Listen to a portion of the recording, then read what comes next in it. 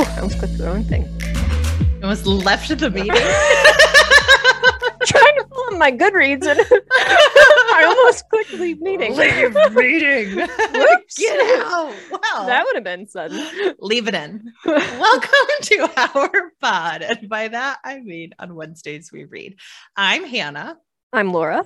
And we're so lucky to have Laura because she almost left. Almost left the meeting. And we are two best friends who do a deep dive into a new book series, one book at a time. Right now, we are blazing through the Poppy Wars, and we are finishing up our discussion of the plot of the first book, The Poppy War, and discussing some themes that really stuck out to us. But before we dive in, Laura, what are you reading, watching, and or enjoying? So I just finished With the Fire on High by Elizabeth. I'm going to butcher this last name. Acevedo? Oh, Acevedo. Acevedo. Thank you. You're welcome. She also wrote The Poet X, which I have on my TBR now. But all of her books are on my TBR. Just haven't had the chance to pick one up.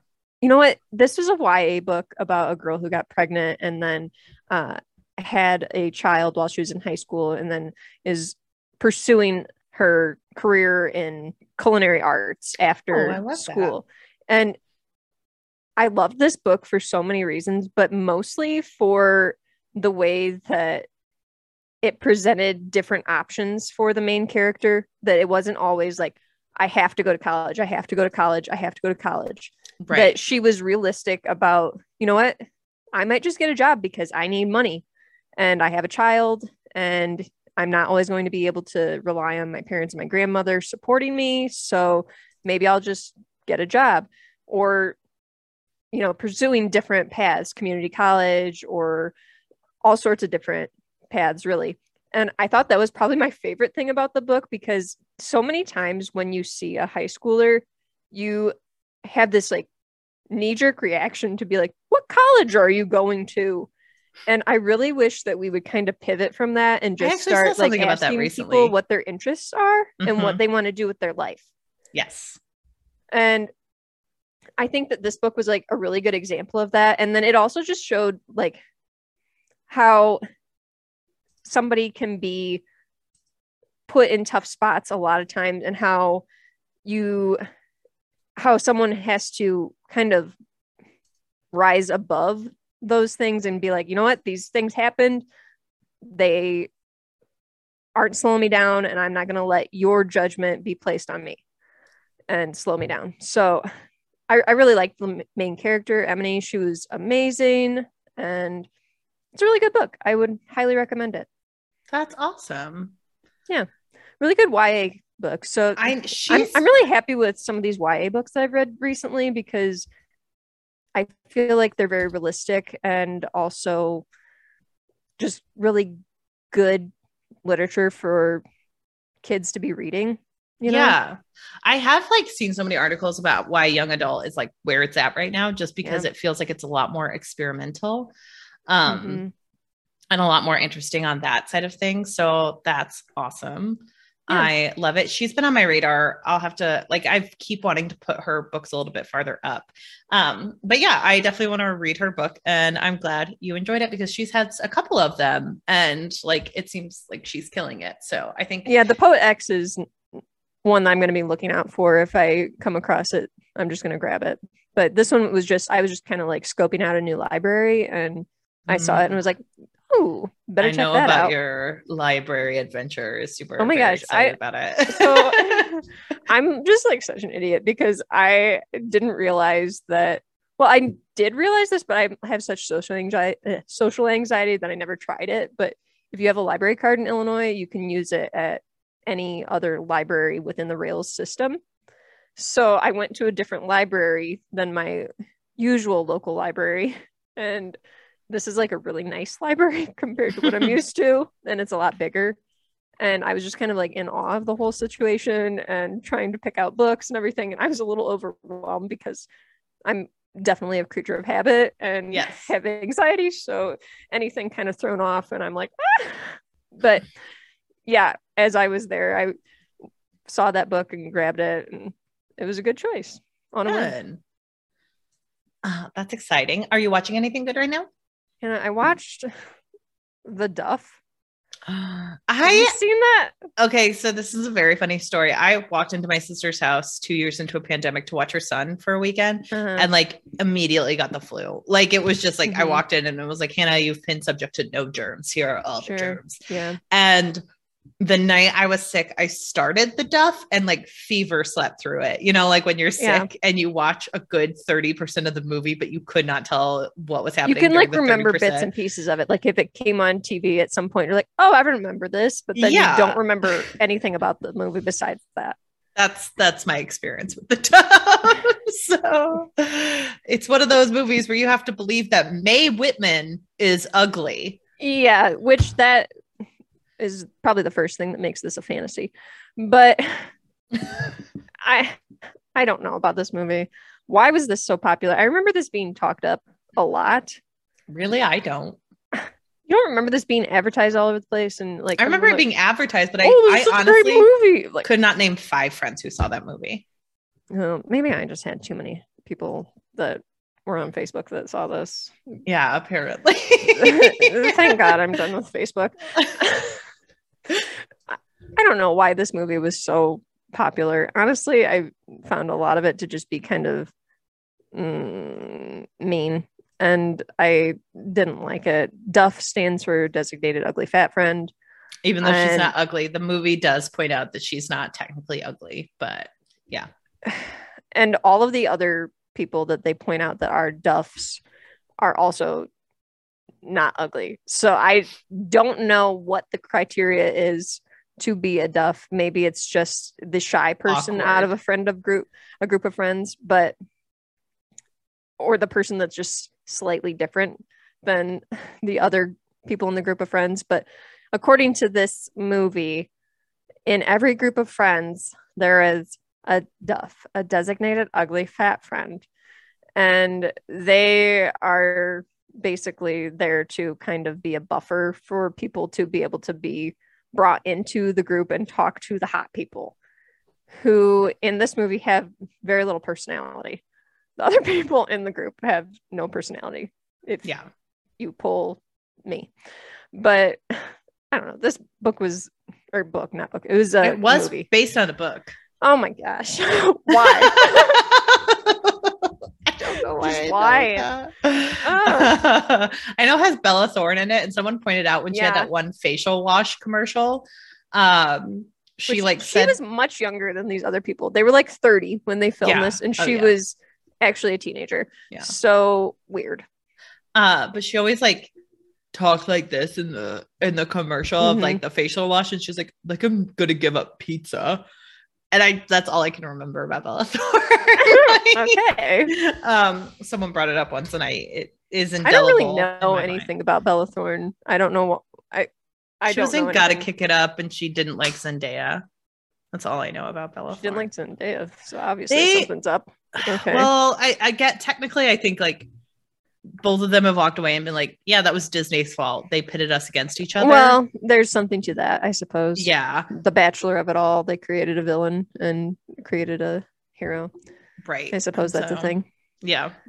So much fun. I was mostly bothered because I had to look up how old they all were when they filmed it. Because Mae Whitman is they were like 30. All 30 pretty much, and like the guy that they picked to be like her main love interest, I mean, he didn't start out being her love interest. He was the mean boy that lived next door, who was her best friend growing up. They used to take baths together. God. Just why? So creepy. Just why? But he was clearly not a high schooler. Like they're like showing him shirtless, and he's like in a locker room scene, like making provocative gestures to her, and it's like they're clearly too old. They're not 15. No one can believe it. Yeah, that's not great. I think and really just the movie was just mean. I didn't think that the concept of that was funny in any way. I don't know. And they try to like sugarcoat this kind of crap and make it be like, oh well, it all worked out in the end because she realized that she's more than being a Duff. And it's like, how about you just stop saying that? How about people are not Duffs? Like, quit. No, it's not funny. Being mean is not nice. Like, no, stop it. I guess you're right. Don't try to put like Avril Lavigne songs to the back of this so that we were like, oh, it worked out. Yeah. No. Yeah, I'm looking at it and it like got a A- on Cinema Score. It shouldn't have. I'm telling you, it was like a really popular thing. The 30% I remember watching of this movie, it did not deserve a 70% on Rotten Tomatoes. So it doesn't even get a D. Like, no, shame on you.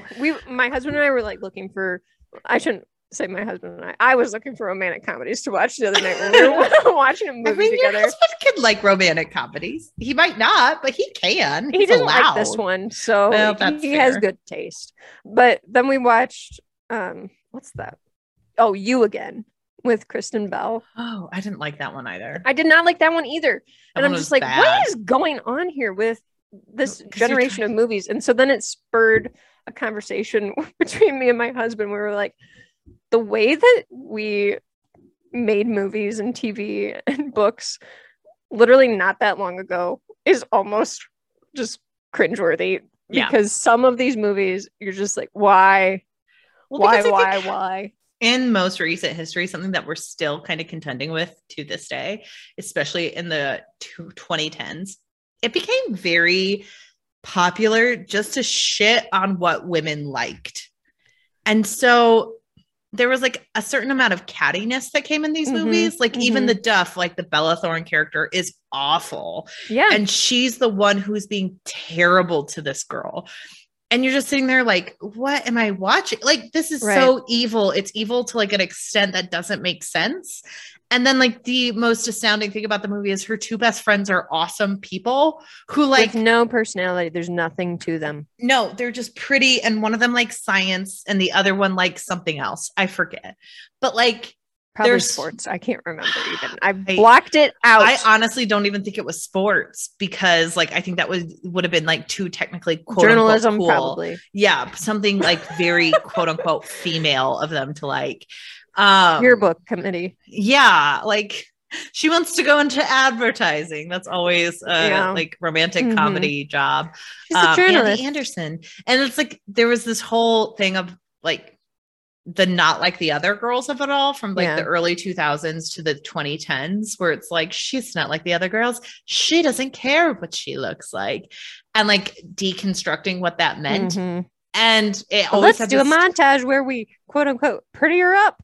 But it always has to be someone who's like objectively gorgeous. Like I was watching the Netflix Persuasion this weekend and my friend and I were like, you know what's baffling? Like at one point they're like, oh, don't worry, Anne, you'll be a Bath 6 or something. And it's like the fact that someone had to say that with a straight face about Dakota Johnson is asinine. She's with Chris Martin. Like she's Dakota Johnson. Like I'm sorry. Model. You could not like Dakota Johnson. She's very pretty. Like you can dislike her personality or whatever. I'm not saying that, but I'm saying like you cannot tell me that Dakota Johnson is anyone's 6. She's gorgeous. That's not accurate at all. And I was like, that's on par with like, remember the Pride and Prejudice 2005 version when they're like, oh, Lizzie, you'll never be as pretty as Jane. And it's like, I understand that was Rosamund Pike, but we're talking about Keira Knightley. She can hold her own. She's fine. Keira Knightley does okay. I'm pretty sure no one's turning Keira Knightley down. Like it just doesn't it's happen. Not like they're like, eh. Right. And so I think there's this weird thing from like 2000s to 2010s about like how awful women were and how that was so funny. And that also lent itself to like the According to Jims of the world where it's like, oh, isn't it so horrible? His wife is such a heartbeat. And it's like, you mean the woman running the household who also has a job, who also works out, and this schlubby man who doesn't like getting dressed up. It's like, what do you like to do, Jim? Drink and watch the Bears. And hang out with my brother, and we're gonna be awful to my sister-in-law who just cares about her sister. Like it's just like you're just sitting there watching it being like, this was what we thought comedy was. Like it just doesn't make sense.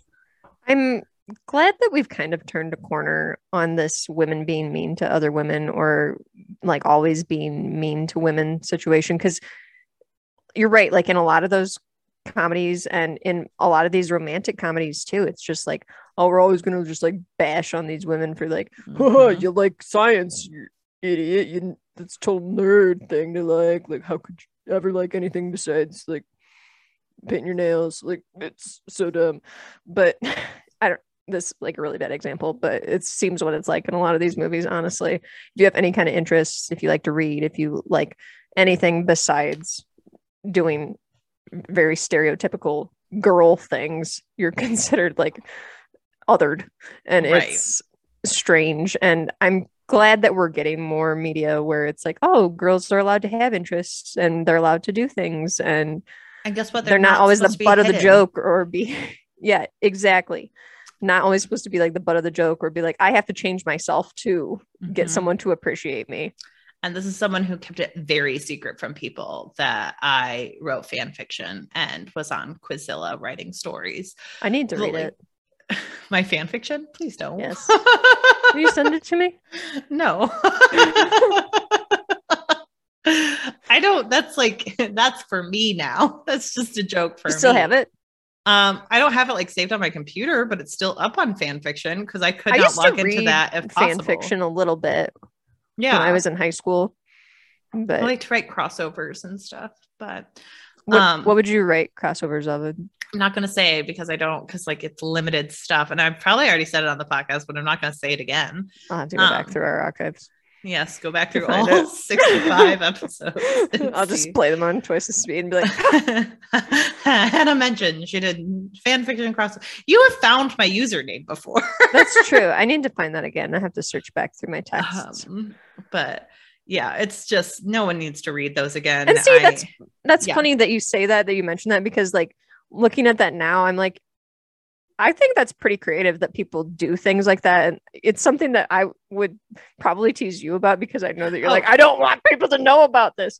But I think it's actually like, I give you a lot of credit for being able to do that and that you were interested in that, because it's like, that's a hard thing to do, to like come up with alternative stories and try to like meld worlds together. That's awesome. I think it's very cool that Teenage Hannah did that. Like I have a lot of respect for Teenage Hannah for being like, I'm going to go on fan fiction. And I also did a lot of like writing role-playing websites where you had to build a character and then you were writing in different threads of those. Great that I did that. Wish I'd had a little bit more adult supervision, because that was like my first foray into like certain aspects of my life that I probably should have had adult supervision over. Sure. But like overall, good on me for writing some fan fiction. But I think it's like a really creative thing, and it's like good to get your creative juices flowing. That's good for kids. I also remember like one of my stories was about like an agoraphobe. It was like, you could tell I'd been reading so much Sarah Dessen and Jodi Picoult and Lorraine McDaniel, where it was like so much sad girl in one story. Lots of Amish books.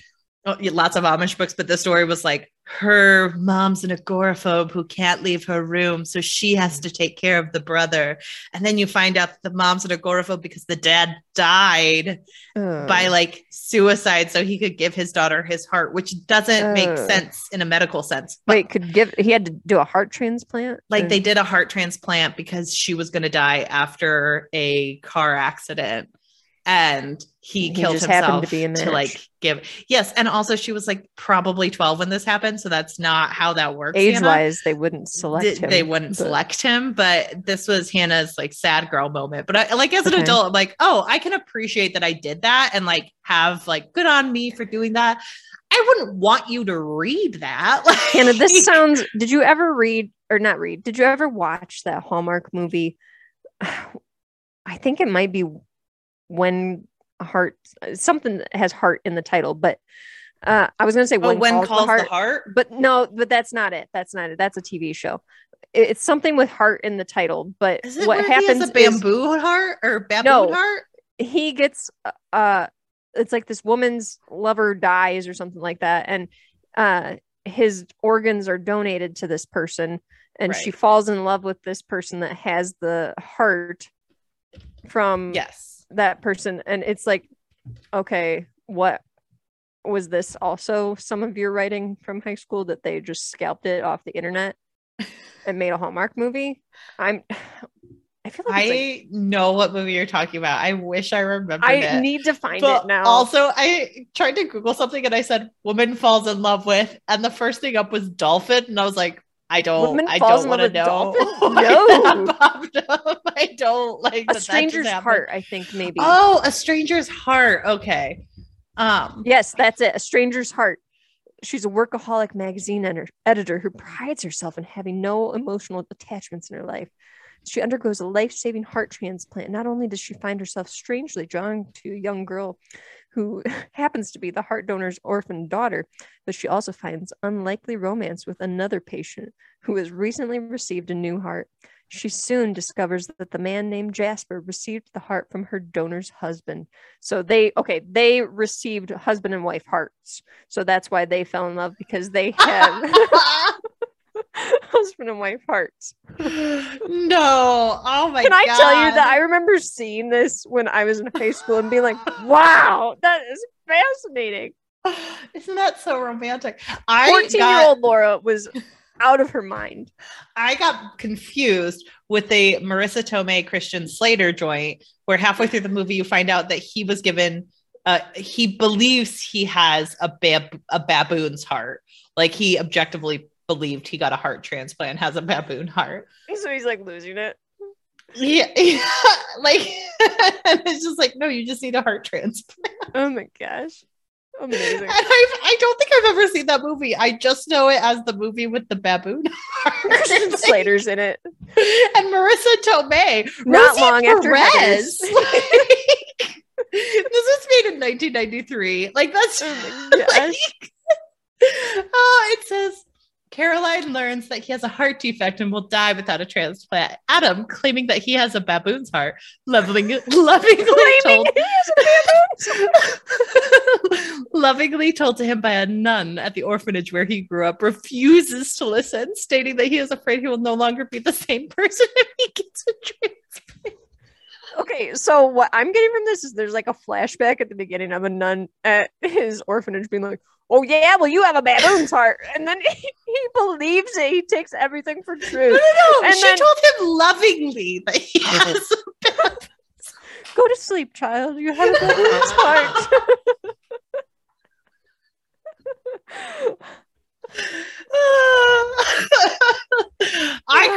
I could have written that on Quizilla. Oh my gosh. Could you imagine, like, oh, this is so amazing. He thinks he has a baboon's heart. This was a movie that got made. It's a 56% on Rotten Tomatoes. Wow. It did worse than The Dove. Honestly, I mean, I'm shocked by that. Roger Ebert gave it 3 stars. Roger Ebert? What? It's kind of really like was it Black Panther that he didn't like that much? Yeah. What the heck? He wrote, it's kind of sweet and kind of goofy. Works because its heart is in the right place. Sometimes it is well known that, like, Roger Ebert on a good day would just randomly, like, throw someone a bone and be like, really? I gotta give it 3 stars because they tried. It's like the baboon heart movie. Wow. That I am shocked. Yeah. So, you know. Let's get back on track here. What have you been reading and watching? A wild ride today. I was gonna say I am thinking that maybe I have a baboon's brain or something right now, because my mind is blown. So I wrote a review for one of the books I read this week. So go check it out on rpod.com. Ordinary Monsters by J.M. Miro. So read all about it there. Complicated thoughts. Hopefully, I haven't written a review long form in a while, so I was a little nervous that I was going a little bit too wild, but I always appreciate your reviews when they're not like, I love this book. Because I think you do well thought out reviews where you're like trying to consider different viewpoints and acknowledge, like, okay, maybe this book wasn't for me and why. But because everything is subjective. So if you just like a book, it's very subjective. Tamara Pierce, who we just read one of her books. She said this was a riveting mix of magic and terror.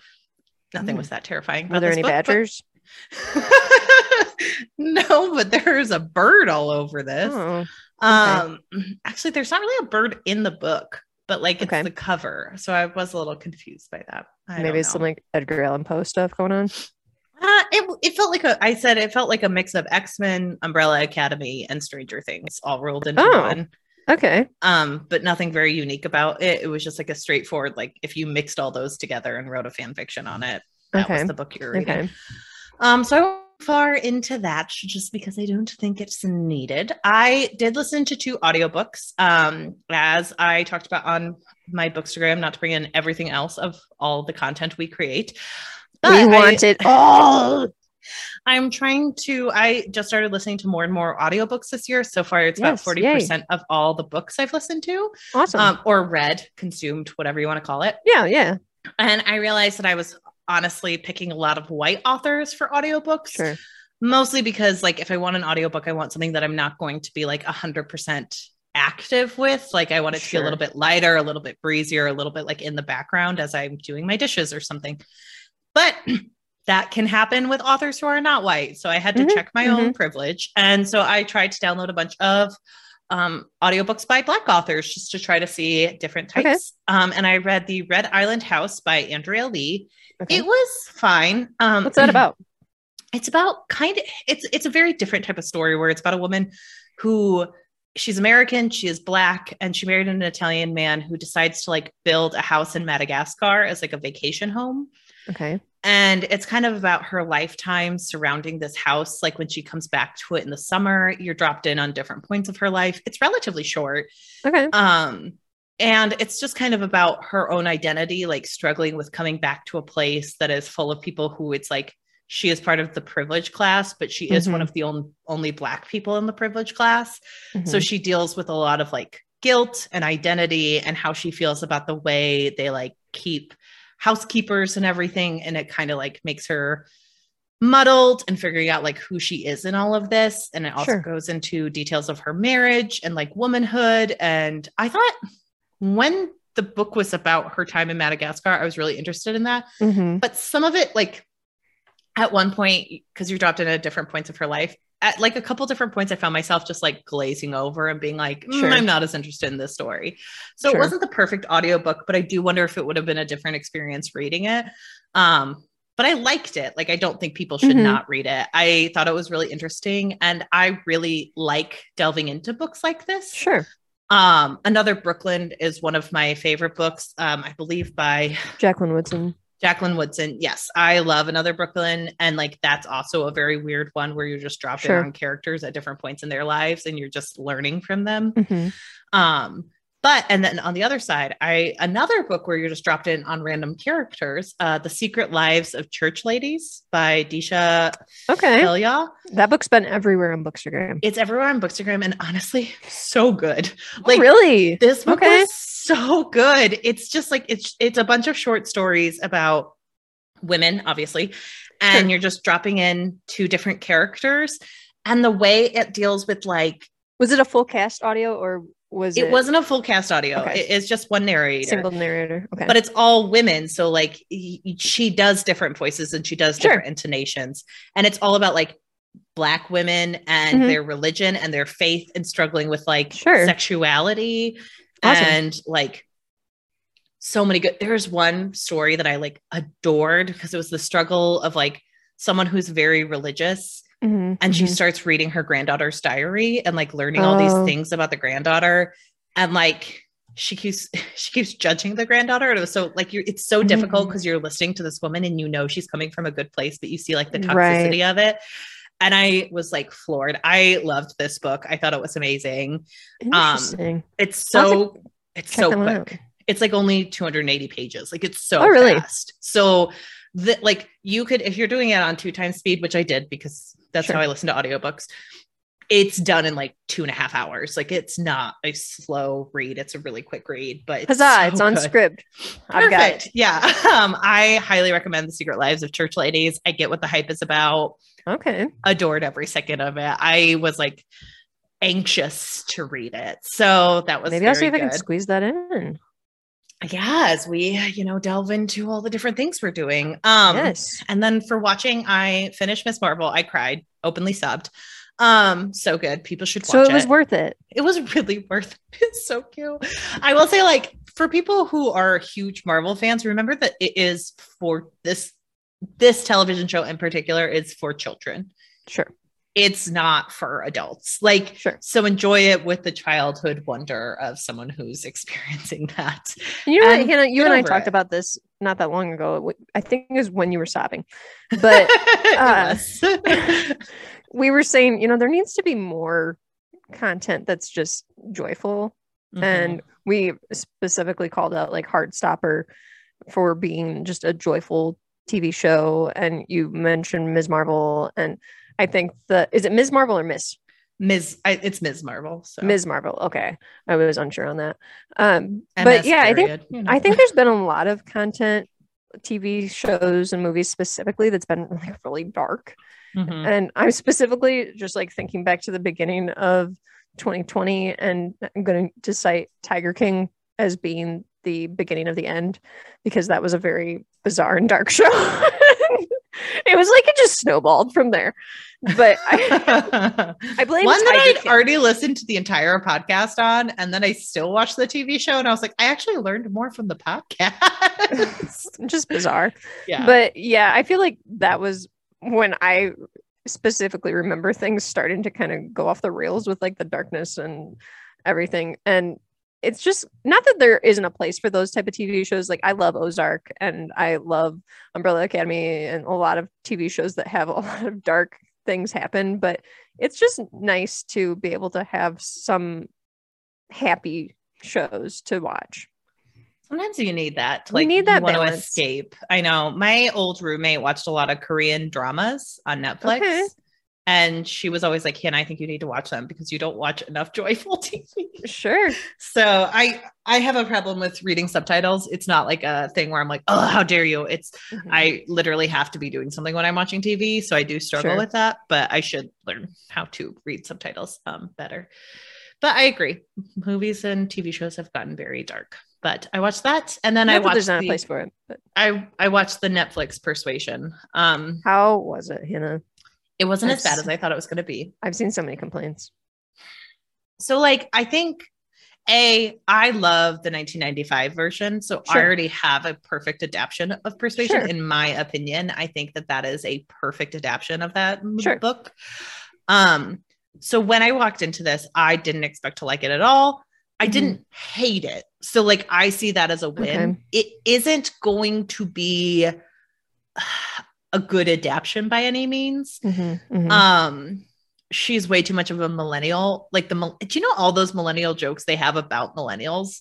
They threw them on the page. They threw all of them in. Like she's guzzling wine, crying in a tub, saying all this crap that like, it just makes you roll your eyes. And sometimes like this didn't happen in the Regency era. And sometimes like the language they picked for this was really weird. Like at one point she's like, we're worse than, enemies, we're exes. And it's like, why is Dakota Johnson saying exes? It's the Regency era. Like this doesn't make sense. They also like tried to make it a little bit too much like Emma period. Yeah. Because it's a period piece.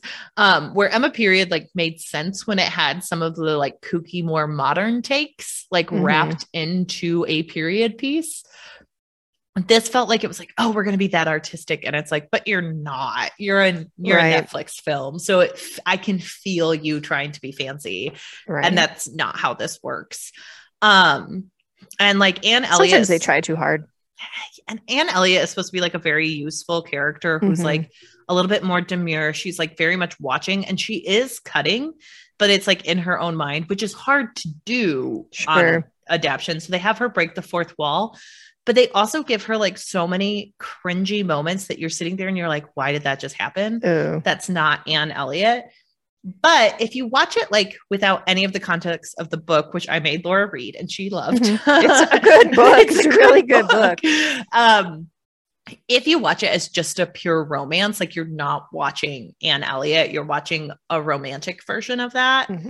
It is much better because it's just like at one point, my friend and I, who was watching it with me, were like, Captain Wentworth has zero personality in this book. Like he exists to be in love with Anne, but like in the actual book, you find out like he's incredibly philosophical. He wants kids. He's been thinking about all this stuff. He's like talking to like Louisa to figure out if she's a good partner.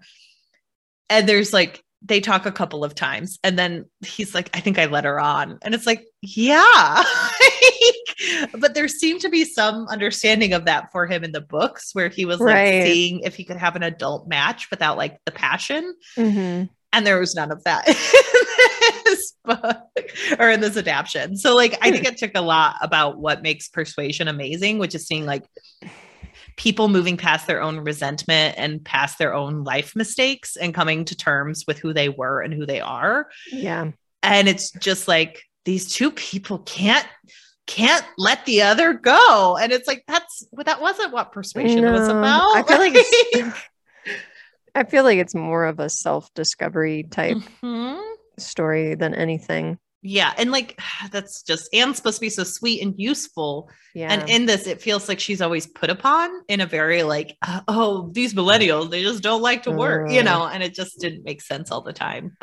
And there was like a miscommunication that went on 3 scenes too long. Well, that's unfortunate. I know. So, you know, it wasn't terrible, but I will likely never watch that movie again outside of like if one of my sisters wants to watch it. Fair. So I consumed it. It wasn't as bad as I thought. It's not making Austenland. It's not as good. It's not making Austenland. Or now not Austenland. Bosom friends. What was your trip to Portland? Thurstonland. Thurstonland. Yeah, we not Austenland. Austenland is the name of the movie. Yeah, Thurstonland was the name of the week-long trip through Austin. Yeah, I think she and I will just rewatch the 1995 Persuasion or the PBS version, which is also very good. So you should definitely watch those instead. Okay.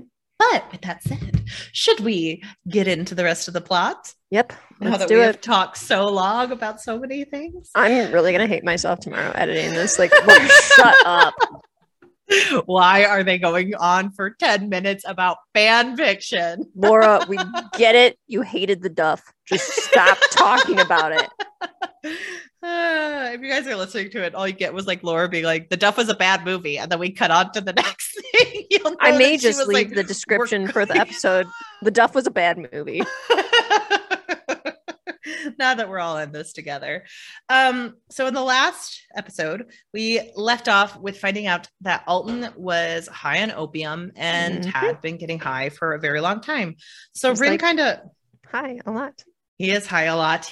He's been disappearing. He's been smelling of smoke. And like Rin kind of has her aha moment where she's like, oh, this is what's been going on. Everyone goes to see him in private.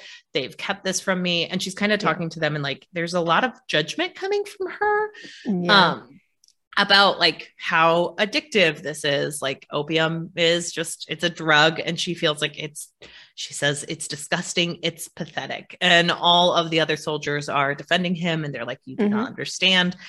This is a lot for him to go through. Again, we often talk about how Rin has a blind spot to other people's suffering. Yeah. And I mean, to give Rin a little credit, she's grown up her whole life just being extremely opposed and being trained to think that opium use is the most terrible thing in the world. So there is that. And he's kind of going a little bit off the deep end right now, just with all the stuff that happened at Golan Nice. He's dealing with trauma. Yeah, he's dealing with trauma. They're kind of like, and they're going through it at Golan Nice. Like they're trying to bury the dead. They're trying to burn them. They like literally can't eat food because they just taste blood and corpses. Like it is a very cruel and terrible moment. And then they also find out that like at Golan Nice, they tried to surrender. They didn't accept it. So like, there's just so much going on where they're kind of facing the monstrosity that happened from the Federation and how they massacred people. And it says that they did not think of Nikata as human. So it's just kind of the tragedy of war, which is very interesting when you think about it. The dynamic of oftentimes she says that the Federation aren't humans. They're people who are going to kill. They're like going to kill them. They're the, you know, the oppressors, all this stuff. So she has been kind of going through that. And then she falls asleep at some point, exhausted. And she wakes up to Alton and Shagan, right? Shagan. Yep. Shagan. Okay. He's the one name I struggle with. And Shagan is fighting with Alton because he realizes that Alton wants to go somewhere and release the gatekeeper as well as others. And he's like, you can't release thousands. He's like, well, with thousands of right? Psych. Okay. With thousands of psych, they could make sure that this war is over. And Alton is kind of like, like he's desperate. He wants to do something. And he's like, so these people can help us. He names Phelan. And he's like, and Shaghan is like, you're speaking of monstrosities. This is a really bad idea. And he's trying to convince Alton that like this isn't Spear, that this was just kind of a lost battle, that it is a tragedy, but like they need to move on from this. And Alton is like, no, I don't care. I don't care. There, he's like, well, we have orders from the Empress, and he's like, I don't give a fuck what the Empress says. And he's like, well, you just want retribution, you want revenge, and that's not what I'm here for.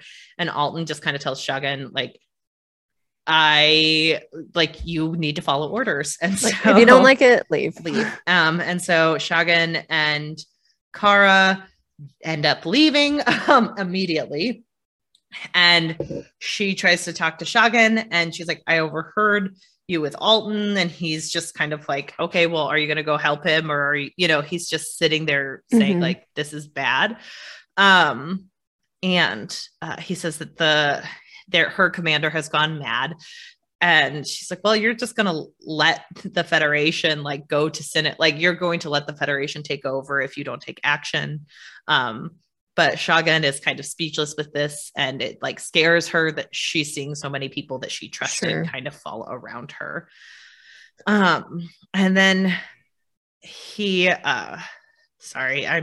is still like really impressionable though, because I feel like at least when I'm reading this and when I went through a reread, I was sympathetic to what Alton was wanting to do and how he was reacting to seeing all the literal carnage from that at Golden Nice. But I think when you're reading it, it's really easy to sympathize with Shaghan and be like, no, you have to look at the grand scheme of things and realize that you can't just immediately retaliate in all situations. And you have to be like, yes, we lost a battle. Unfortunately, this is a war. We have to move on. And Rin doesn't really have those kind of thoughts. She's quick to just be like, I'm going to go with Alton. I'm going to help him. She's kind of under the belief that like, this is what happens in war. It's better to have a lot of casualties now and get this over with. And I think a lot of people want to say that they're Shaghan in this type of book, but they're not. I'm definitely not either. I'm not. I just think when you're reading it, it's easier to sympathize and be on Shaghan's quote unquote side. Yes. Because you think like, well, he's being so thoughtful. He's saying like, this isn't worth it. We have to keep a calm head. We have to be the adults in the room. But if you're in that situation, it's so easy to fall into Alton's position. Yes. And I think a lot of people want to be Shaghan, but they are Alton. Right. Right. I don't even know where I fall. I think I'm probably a Shaghan with an Alton moon. Sure. But I don't know. No one can know unless they're in the situation. Yeah, I know. But so Shaghan kind of admits to Rin that Alton was kind of tortured and he had experiments done upon him after the spear fell. And that's why he is the way he is and why he can fight so much is because he has so much anger and so much need for this that there's a lot of resentment built up.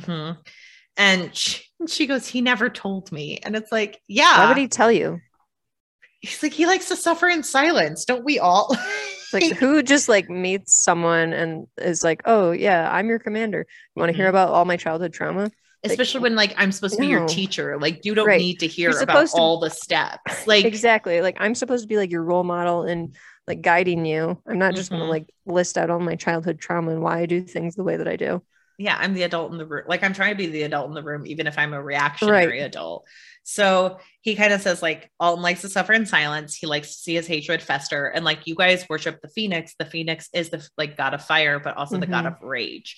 And like everything inside him is rage. So he smokes opium to dial down on the rage, which is a very specific something I identify with as someone who has struggled with substance abuse. Sure.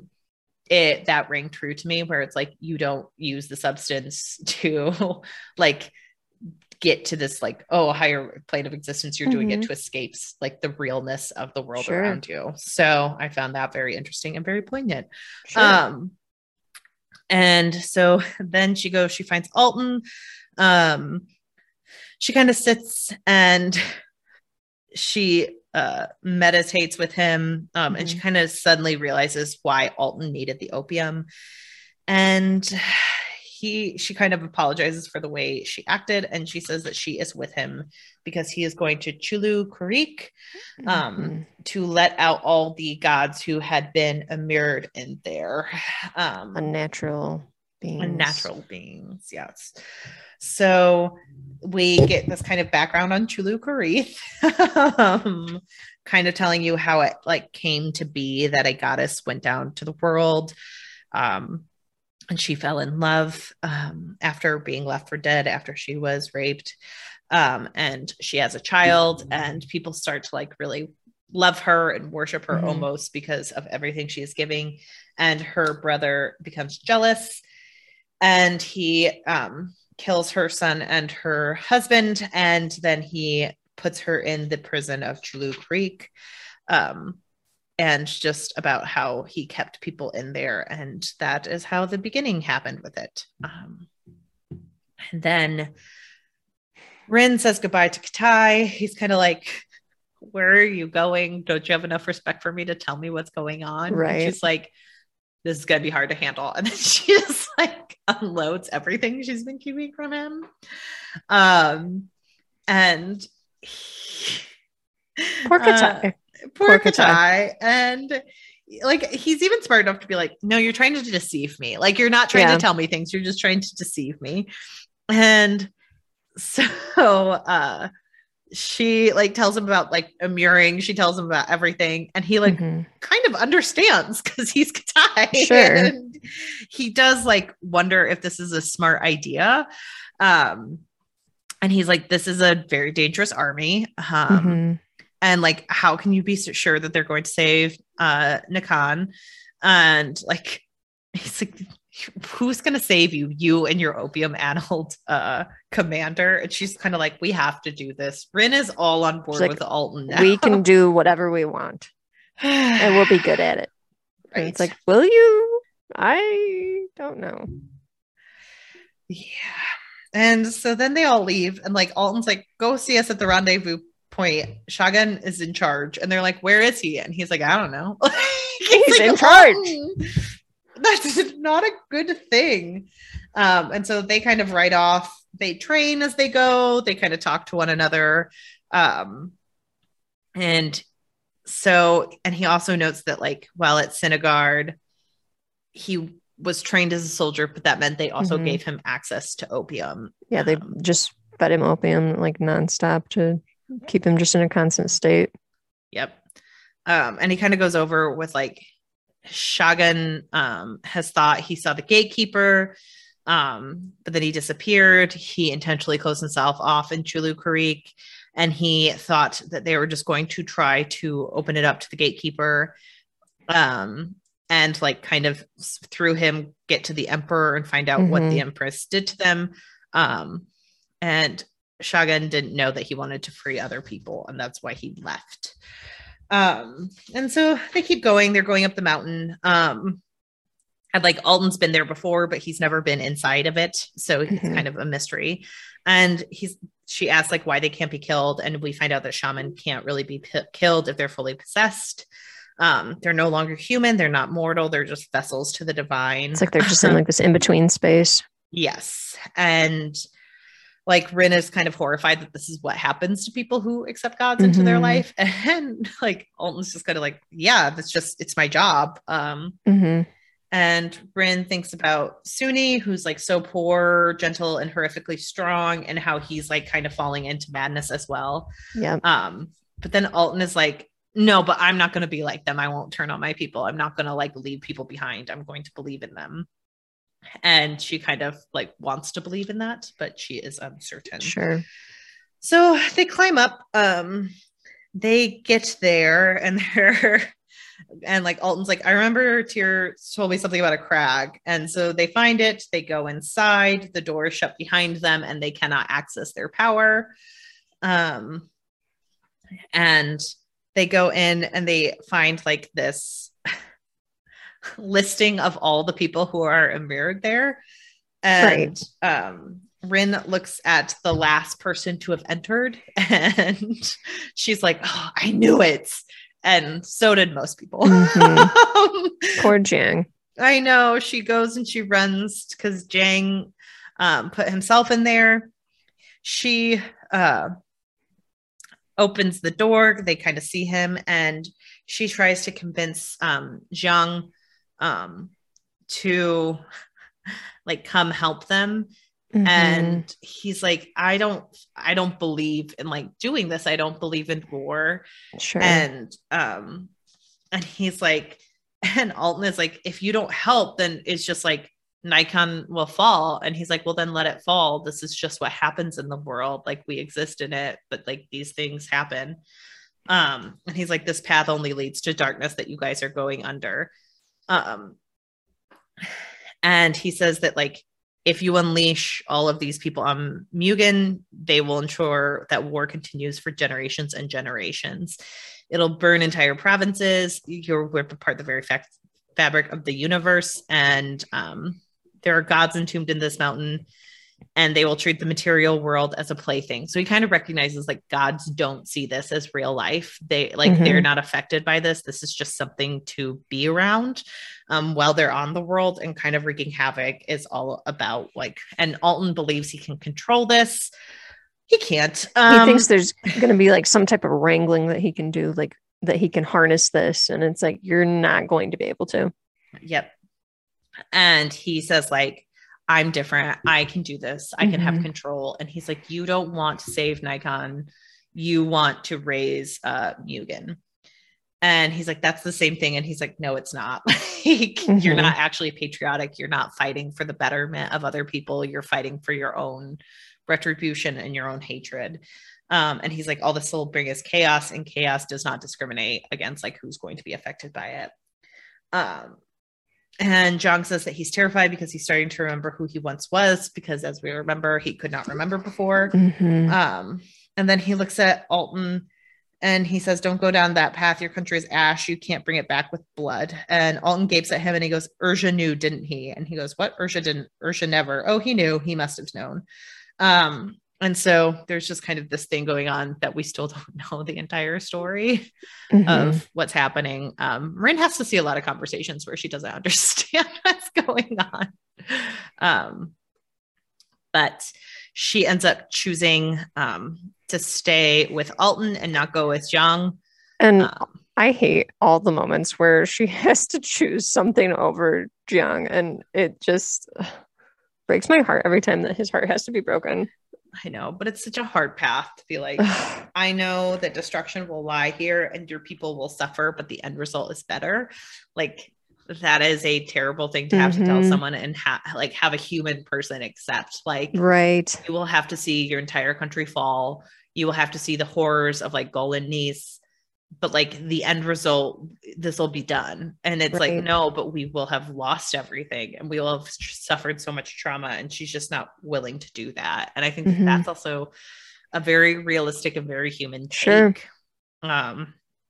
So he disappears, or well, he immerses himself. The stone covers his face. He goes back in.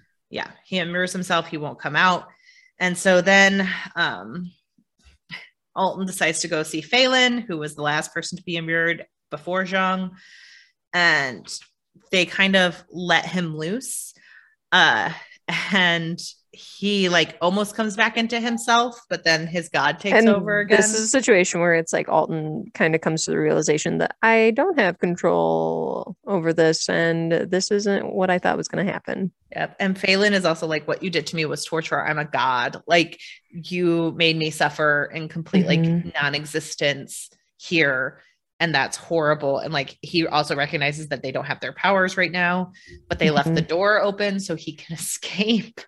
So they almost like keep him trapped there, but they can't. He ends up getting out. And then as they go to leave, there are suddenly Federation soldiers everywhere, and they found them. They think about trying to fight, but they don't have any access to their powers while they're still inside. And like, she kind of knows that Alton is still only a man without any of these things to help him. And so then they knock them both out.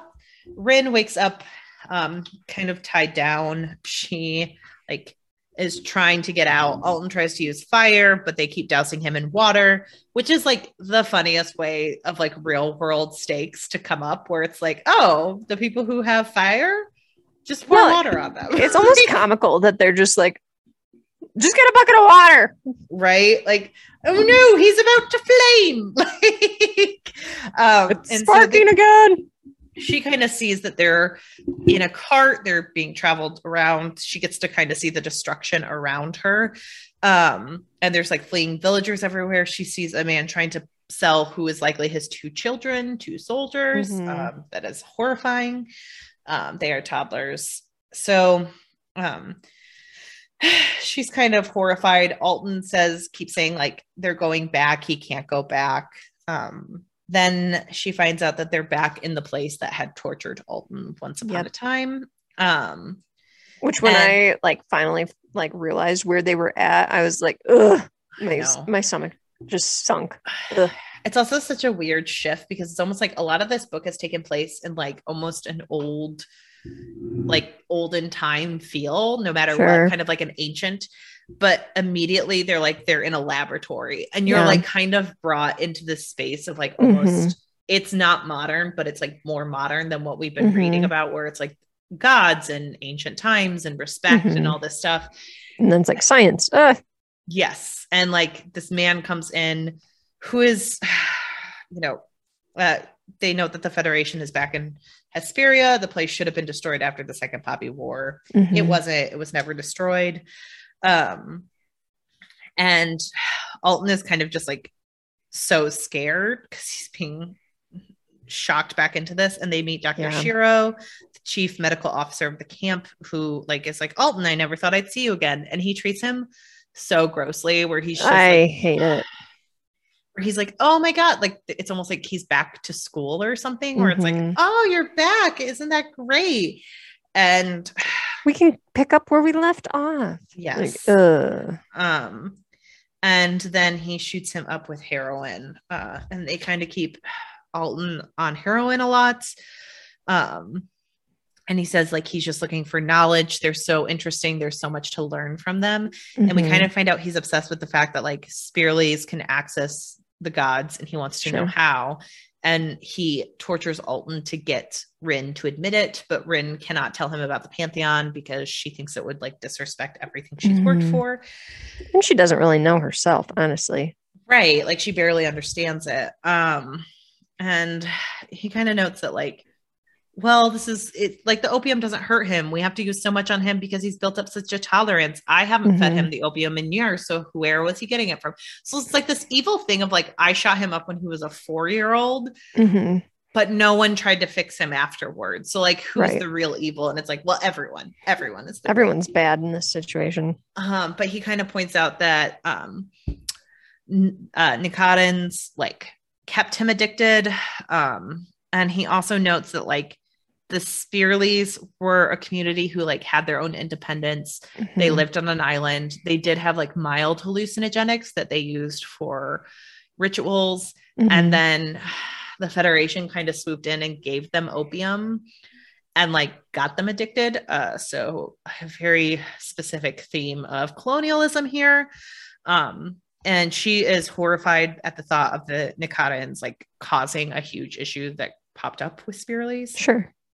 And she promises to burn the guy alive. And this is also where she finds out that the Empress likely told them where Chulu Karith was to let them be taken, because the Empress is underhanded and making plans that none of them knew about. And so it's not going great. And we're not going to get into all the different realities of this, but it ends with at one point, Alton is about to try to escape with fire. And they kind of rush in and they shoot them both up with heroin, which Dr. Shiro is horrified by because he didn't want her to be shut up with heroin because she actually has never used it before. Right.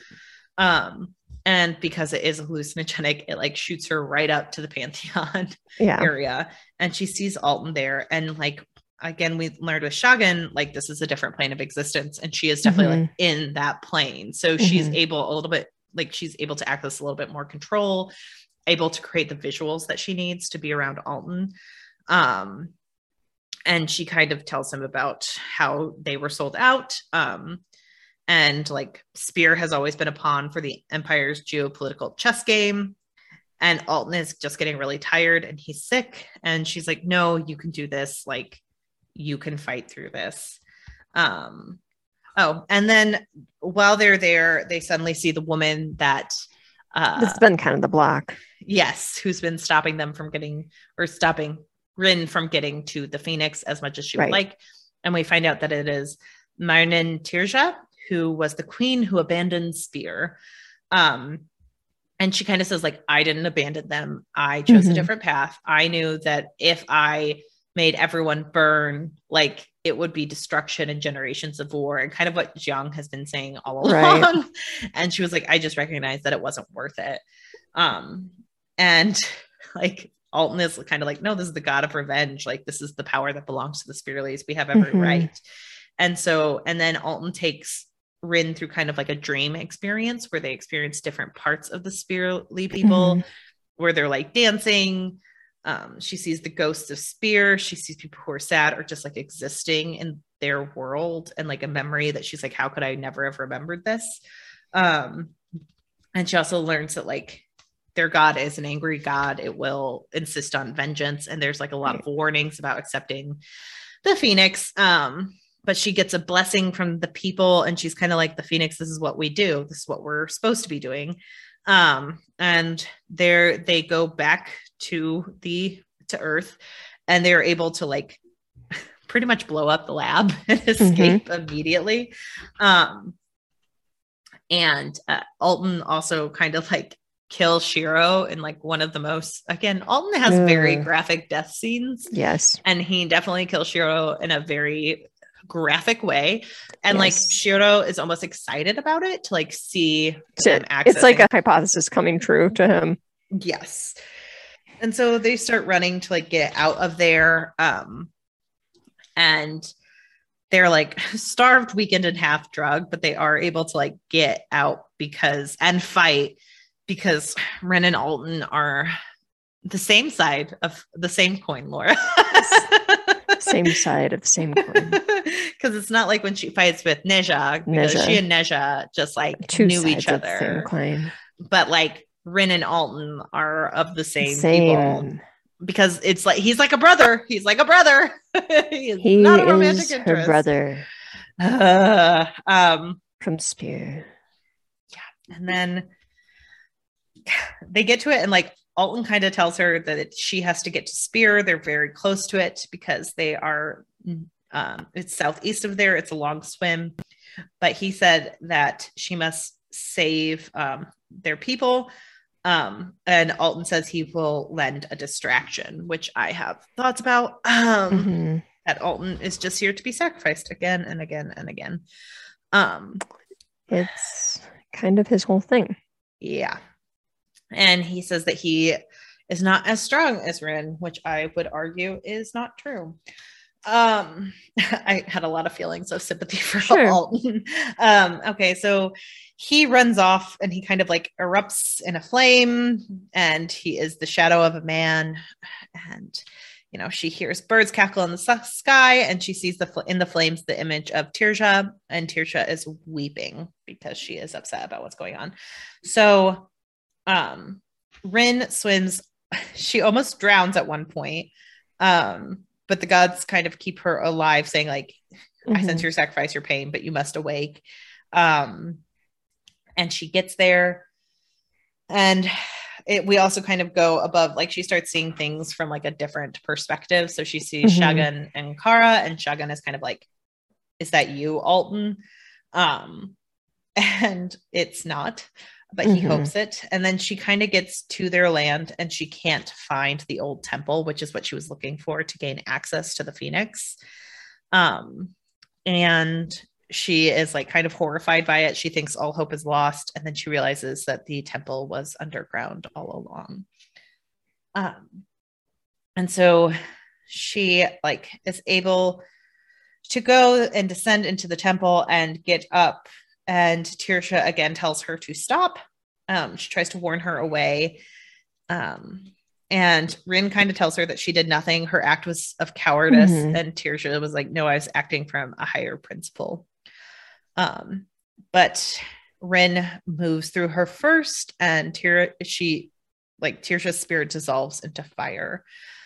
She talks to the Phoenix and she's like, I would have come sooner, but I was warned against you. And he asks what she wants from the Phoenix. And she says she wants an end to the Federation. And she says that she will give the Phoenix everything if he will do this for her. And he kind of points out that like nothing is ever written down, so he can't know which way she was going to go before this. And he accepts it. And he says, your will is mine. And then Rin burns, and she feels like the whole world is on fire, which it pretty much is. And her world is on fire. And she can feel the lives of civilians dying all around her. And it does talk about the terrible guilt and the reality of actually taking lives like this. Because again, it is like a very it's very personal to her, but it's also like, there's a lot of, you're not actually killing a man. Like she talks about actually killing someone with their hands versus this is a choice to let something else flow through her and cause a huge disruption. But she kind of tries to remove it, saying that these aren't lives, they're numbers, and it's a necessary subtraction to save them. She's like, I needed to do this. Yes. And she's pretty much on fire. It's everywhere. And so she gets out and she collapses on the sand. She wakes up on a boat. And she finds out that she is at sea. She's free. And all the people are there. They found her on Spear, surrounded by glass. And she's kind of like, yeah, I erupted onto fire on the sand. And guess what happens when that happens? And the Psych were the ones that found her. Yes, yes, I'm sorry. The Psych are all around her. Apologies for that. And now her eyes look like Alton's, so they are red. And they kind of say, like, we had met at the location we were supposed to see you guys at. We thought something was going on. So Unigin tracked the Federation soldiers all the way down to where they were. And then they said that they saw like a huge fire near the Federation. And she was like, that's Alton. And they're like, we figured. And she says that he is dead. And Shagun must be told. Kara sent them a message saying that they were coming. And she has been out for 3 days. And Kitai is with them. He is unharmed, but he's also asks her about what happened. And he's kind of horrified with the choice she made. Right. Yeah. He's just, he can't really understand. And he's like, you killed people. And she's like, do you remember what they did at Golan Nis? And he's like, yeah, but that wasn't right. Like, these were people with children. You just made those are civilians. Yeah.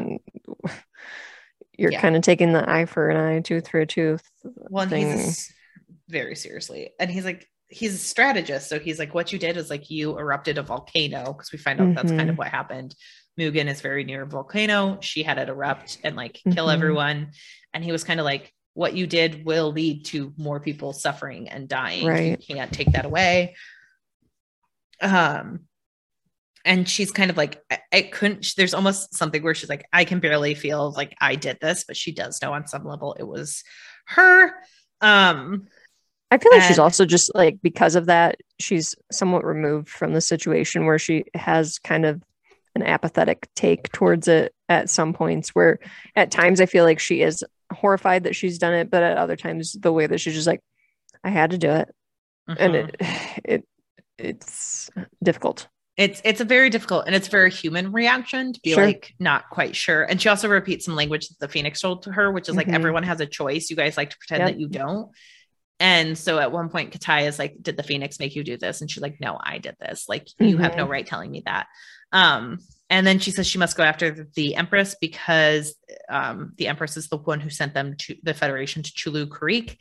And she's like, well, that's what the Mughini said. And he's like, and they have no incentive to lie to you. And she kind of realizes how naive she's been, but she can't let that go. And she does think that the Empress did that. And Katai is kind of like, look at everyone who died. Again, he names Nesha. And I'm like, Katai doesn't give a shit about Nesha. Like, come on. But he's kind of like, everyone's dying. And like, this isn't worth it. And he says that she is no longer Fang Runin. So Katai kind of leaves her. And she starts asking for opium because she cannot like be in existence in herself. And she realizes how angry and how awful she's felt. And she says that if Jiang could see her now, he would have locked her in Chulu Creek. And she kind of realizes that his self-immurement, wow, that's such a hard word to say, was a noble thing to do. But she also notes that like she thinks Alton had probably been like quote unquote insane for a while, who should have been immured, but he didn't. And that is kind of what made him powerful. And she just is like, I have to keep going. I have to move forward. Then she runs into Shagan. She and Shagan hate each other so much. Like, yeah. I don't know how I feel about that, honestly, because it seems forced. Yeah, and there just doesn't seem to be a reason where it's like exactly. It's like, why are they at odds even? There's no reason for it. And she's like, you should have been there at Chulu Creek. You're the one who left. And he was like, I had orders. Like Alton kind of told me to leave. You don't know everything. Just because we had a fight doesn't mean that I wasn't following orders later. And she finds out that they had flooded a river in the river delta to kind of commit more issues with the Federation supply route to the south. And she's like, oh, that's something like I had suggested once upon a time. And they did that. And she kind of like judges them for it really quickly, where she's like, you guys didn't try to evacuate the countryside. And Kara's like, did you? Like, you erupted a volcano. You like killed tons of civilians. You shouldn't be mad at us. You shouldn't be throwing rocks on that glass platform in the sand you built. Right. And she kind of realizes she's being a hypocrite. And she's like, what have I done? And Kara's like, we won a war. You did what you had to do. And like, there's a lot of back and forth on that, where like people are feeling guilty at different times. It's very complicated. Sure. And Kara's kind of like, you have to believe in what is necessary. You have to move forward from this, because like they would have done the same thing to us in a heartbeat. And so, yeah. And they kind of talk about her plans with the Empress. Nothing is over. The Psyche tried to recognize the passing of Alton. And like, this is kind of the first one to die with such grace, you know, mostly they're immured in Chulu Creek. So they kind of say goodbye. Shagan is very upset. He hates Rin so much. And she kind of tells him about the Empress. It's a lot of like people finding out about the Empress and being like, okay, now it's time to move forward and do that, because we're about to head into book 2. And she's kind of like, your hexagrams are useless. You're useless. And he's like, they're not useless. And she's like, they only tell you what's going to happen in retrospect. Like, Alton was the one who died. How did you not know? And he's like, Alton always had death around him. Like, you could have never known. I was going to say, it's like, how would you know it was going to be him and not any kind of other situation? Yep. And then the one who they love was probably the Empress. So they do note that.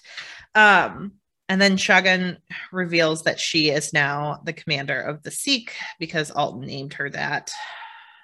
I don't know why, because she's not like the other girls. I think that is just a convenient thing. Right. And then she was like, well, this hadn't happened to her. She accepted it. She was no victim of the destiny. She was the last Spirally, and she was about to do terrible things, thus ending book 1. What were your thoughts on the book overall? I loved it. I really like this book. Like, some of it is a mess. I'm not going to detract from criticisms of this book. No, definitely not. Yeah, I thought it was a great book. I agree. I thought it was a very, very great book. I really enjoy a lot of the themes on this. Like, I really think it's so interesting that we have like so much ritual into it, and that you have all these agnostic people who are like, well, we kind of have to believe in gods because we talk to them and they work through us.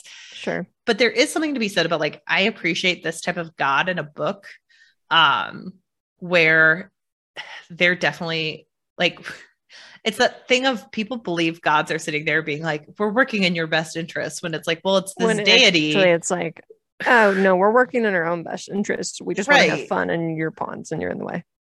I have like a very specific like thought process where once I heard like, what if the world is just like a cell on a much larger organism, and we're just like, it's cold. Like, we're just a cold that'll be around until it gets rid of the cold. And something about that is weirdly like calming to me, even though that's like an anxious thought, where it's like, what happens if this world doesn't matter? Because the galaxy is just like the vein on which some other being exists. But there is something to be said about like, yeah, if it is just some silly little thing, like our existence is just, it isn't all encompassing in itself. Sure. And if there are gods, like, they're above us, so they're probably not going to care that much about the day-to-day lives of like someone brushing their teeth if they're here for millennia. So like, I do enjoy that aspect of it, where the Phoenix is like, you humans are so stupid. We don't exist for you. You guys asked of us. And if we feel like it, we answer. And it's like, that's very interesting. Right. For sure. Yeah. I think the whole concept of the gods and the shamanism is really interesting in general, in the way that it's portrayed in this. I agree. Kind of that losing yourself or accepting them into yourself is fascinating. Right. And I really like the struggles of like, you know, the whole, are you Shagin or are you Alton? Because I think the world is full of people who are reactive and people who aren't willing to like point out that anger and hatred can fester in you in a way that like you could be any of these people. And I also think like a huge theme that Kwong gets into is very much just like, what does it mean to be human if you're on the side that wants to oppress the other side or murder the other side or anything? Because like, if this is built on historical, like this is built on historical like retellings. So it is showing that like in these civil wars that happen in like all of these issues, on both sides there were humans, but like they had to believe they weren't enabled to like go forward. And I do wonder in books to come, I haven't read anything past book 1, how we'll see that shift of like what happens when everything is on the other side. And like, you're now dealing with the repercussions of everything you've done in this war. And like, you may not see that side as human anymore. Or like a lot of time, you know, the spoils of war is told by the victors kind of thing. So like people believe whoever won is on the right side of the war. Right. And there's so much more context to that and so many more interesting things that happen after that. So, for sure. I don't know. I feel like these themes are just so deep. How did you feel about the way that like anger in general was portrayed in the book? I mean, it's, again, suppressing it and then being able to just like let it simmer and live off of that anger, basically. You mean I've always been angry. I'm always angry. I'm always angry. That's the secret. But I feel like for a lot of the book, Rin is trying to, you know, suppress her emotions and suppress her anger because she's told that it's something to be afraid of. And I think that in itself is interesting, how she's told to be afraid of her emotions. Well, that's something like, I think it's a huge theme of like almost womanhood, where women are told to be polite. Women are told that they should be angry or upset or, you know, and like, that's even more true when it's not white women, you know, like there is a certain tone policing where it's like, well, you have to act a certain way to be taken seriously, because if you're angry all the time, then like the oppressor has a right to put you in your place, which is why we have so many difficult thoughts about Nezha, because he is a person in power who's like, but you were mean to me. And it's like, okay, but you're just saying like you were a dick and you expected her to just sit there and take it. Like, there is something to be said about when people talk about like bullies or something. Like, I even have a niece who like one day one of her like preschool teachers was like, she keeps hitting someone. And my sister was finally like, we don't struggle with hitting. What's going on? And it's like, oh, there's a little boy in the class who bothers the girls and he won't listen to her when she says no. And my sister was like, then she gets to hit him. I don't know what to do. She's 3. Right. She told him to leave her alone. She used her words. She told you guys, and then she gets to hit him. Like, I'm not going to tell her to stop. And I think that there is a certain thing of like, if you're a person in power, you should sit down and like take what that person in power is doing and like be nice and polite about it, because once you're inside the structure, you can change it. Right. But like, that hasn't worked. So I do think like saying you have a right to be angry and you have a right to do that.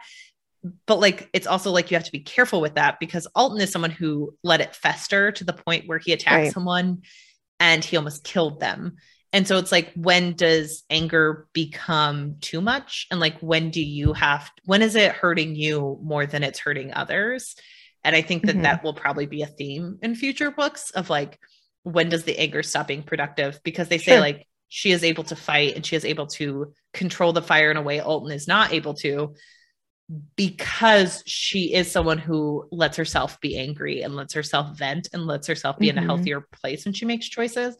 And the worst parts of Rin are when she's the most reactive and not letting off a little bit of steam here and there. But she's like, no, I'm fully on board with whatever someone just said. And I'm going to go there because I think it's right in my head. And that's just kind of how it's going to be. But what are your thoughts?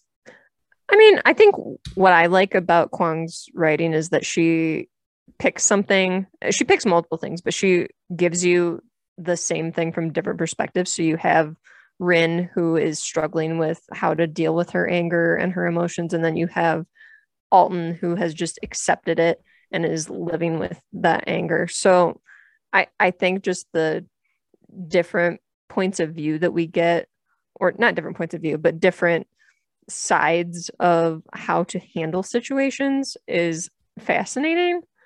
And I mean, we talked earlier about Shagan and Alton being different perspectives in a situation. And then you also have Jang and Alton. You have Rin and Alton. There's a lot of comparisons to Alton, but he's kind of the star of this book. But yeah. We'll talk about it in the characters, but Alton does shine through in a very unique way that I think both Laura and I glommed onto him in probably an unexpected way, because I don't think you and I are usually like, hey, the angry man in the corner. Like, but there's something about him that's just very unique about Alton.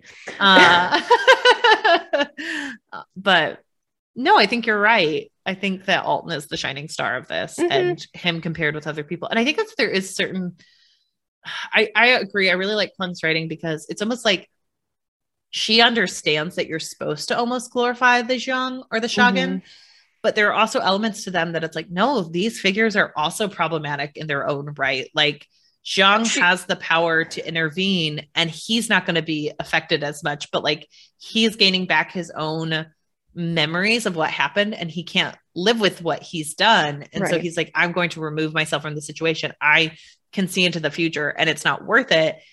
But like, he's not even willing to try to see things from anyone else's perspective. He's always right. And he doesn't understand his own limits or the limits of like other people who were involved with him, like the Empress. Yeah. I think just Kwang's writing, the way that she's able to give us those characters that can look at a situation and see it so many different ways is amazing. Yeah. Just well done. I just really enjoyed this book. Like, I think it's so I was listening to a podcast. I can't remember the name now. I feel bad. But they interviewed Kwang, and I just wanted to mention because we had talked before in the first part of the plot about how Rin had to decide what to do after she got her period and had literally no education. And Kwang had mentioned something, I'm not quoting this exactly, but it was something along the lines of how she thinks people have been misinterpreting what she had written. And her goal was more to say that Rin shouldn't have even had to be making a decision like that, that it was something that she should have had more accessibility to medical care and education to know what was happening to her body and to not have to make a decision so permanent at such a young age, that she should have had more resources. So I really like that. I like that take because I think that there is a certain amount of like Rin does not understand what's happening to her at this time. Sure. And she kind of comes at it with this, like, I didn't know what a period was. All I know is it's holding me back from surviving. And she does think staying in Cinegard is survival at this point. Right. She cannot lose traction. She must be there at the end of the day. And so recognizing that like her period was pretty horrible the first time. Like she lost days of stuff. And that happens to women. One of my favorite TikTok trends is the ones where men have to try on those period pressure points and like feel what a woman's period feels like. Handle it. And they literally can't handle it. Like they're just sitting there like, oh my God, oh my God, oh my God. You know, and it's just like women are expected to walk around and work while they're feeling that pain. And they're not allowed to express like, I'm having huge cramps. Like I need to sit with a hot press on my body for at least 2 hours when I get home to even make myself functional the next day. And so like, it sounds like Rin was going through that, which also can happen in your first couple of periods where it's much more painful. And no one was able to talk to her through that, where it's like, she was like, oh, this happens every month and I may get kicked out at the end of this. I have to get rid of it. Right. And I think that that's right, that Kwong is like really understanding of that. But I can also see how people misinterpret it, where it's like, well, Rin doesn't regret her decision. And it's like, well, maybe Rin doesn't recognize like all that encompasses. She's still 16. Exactly. And I think that's what Kwong was kind of saying, that people think that this is just some like righteous feminist take. And she's like, that's not necessarily what I was going for. I was going for more of a Rin doesn't have the accessibility to healthcare and education that she should have had. I think it's so interesting that like people kind of almost put feelings on Kwong when Kwong is like, her entire book is kind of about how neither side nuance. Is right. Like it's about nuance. So it's one of those things that of like both things can be true. Right. So like, yes, she could have had this procedure and not regretted it at the ripe old age of 16. And she should have been able to have like more knowledge. So she could have made that with both eyes open. And it's also a thing too, where it's like, okay, I get that take, but then at the same time, I'm like, you know, people can also be badasses that have periods. Like that people who have periods are badass. Like the way that you can do things in immense amounts of pain, like everyone who has a period is badass. Like even if you they suck. They suck. And like the healthcare around them sucks. Like look at how an IUD is implanted and it's literally like pinched on your cervix. And like that's not okay. And guess what? A lot of women don't know that that's what happens to them, which is the nuanced discussion she was talking about. Because like a lot of women are taught IUDs are one of the most effective things and you get them implanted and they're good for 5 years. Why wouldn't you pick this? And it's like, well, maybe something being like cut into your body is not exactly the best decision for someone. And you're not telling them all the knowledge because you don't want to quote unquote, like make them nervous, but it's still a very sensitive, like part of their healthcare that they should be allowed to know everything about. Exactly. So that's, you know, it's interesting. I think people sometimes are so excited that something's getting talked about. Where it's and like, I get that too. Yeah. But sometimes it's like both things can be true. There's so much room for nuance. And this is a very nuanced book. Like I think I could read this book again in 5 years and get something totally different from all the characters. Oh, exactly. Yeah. And like, I'm very interested to see. Laura has already read the second book. I have not. I'm excited to start my reread soon. So. Yeah. I'm excited to talk about the characters with you next week. Yeah. But I really think like, I don't know, you and I've talked through the major themes that I think we should touch on in this episode after the ending. Is there anything else you want to like ask or discuss as we close out the discussion? I can't think of anything at the moment because more of my discussions, I feel like, are centered around characters. Right. Well, and we spent so much time talking about the Duff. I mean, what else is there to say about the Duff? The nuanced take of the designated ugly fat friend. Horrible. Oh gosh. Yeah. Yeah, but I think this, I can't wait to talk to you about the characters. You and I really like the nuance of this book.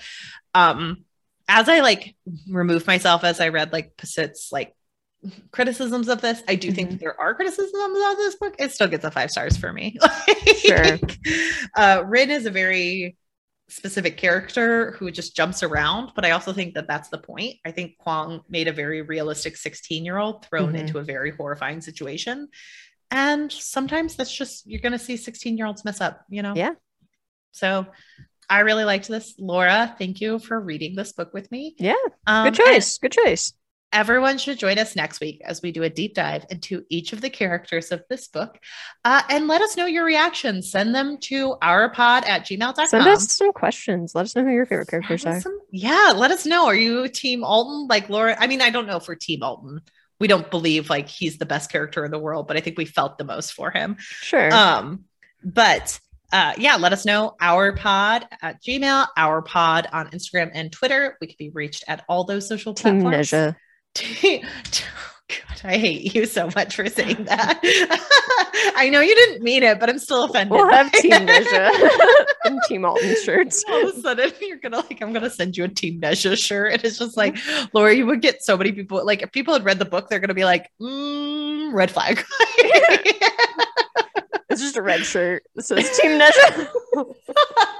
I like to wear my red. I like to wear my red flags right on my chest. Yes. But yeah, so on the back it says "Wheel of Time was better." Oh no, no, I would never wear that shirt. I would never wear that one. But yeah, reach out. Let us know your questions. We're really excited to close out the first book next week. So follow along. Bye. Bye.